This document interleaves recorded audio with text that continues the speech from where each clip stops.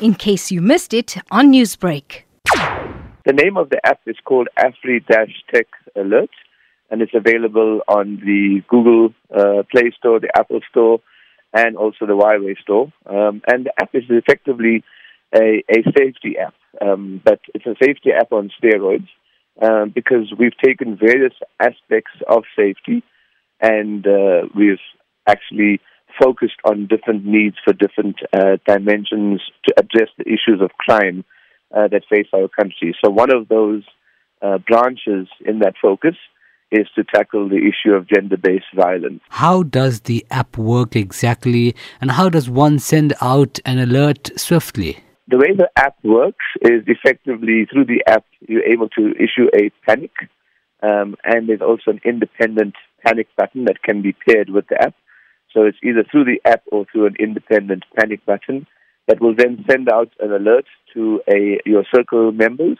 Your circle members can be an infinite number of people that you choose to add to your circle, and they will instantaneously get a message alerting them of your panic. And in the case of gender-based violence, it will be specifically around the nature of the incident because we have pre-populated messages that a person can choose from.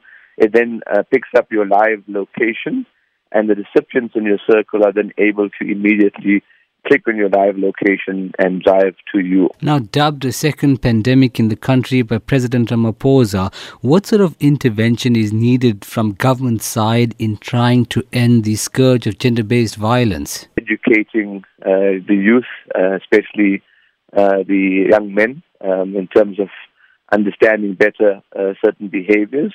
And we believe that our tech solution is one of the pieces of this puzzle that will help to sort this problem out. We are encouraging to engage with government, and we have begun that process to also be a part of the solution of supporting this app so that when a panic is sent, it's not only received by circle members that a person chooses, but also to government authorities. Is this app free? Yes, the app is free, and the basic version of the app is free. And obviously, in terms of added benefits like the panic buttons and or if there was an armed response that was required, then that is charged for. But the basic version is for free.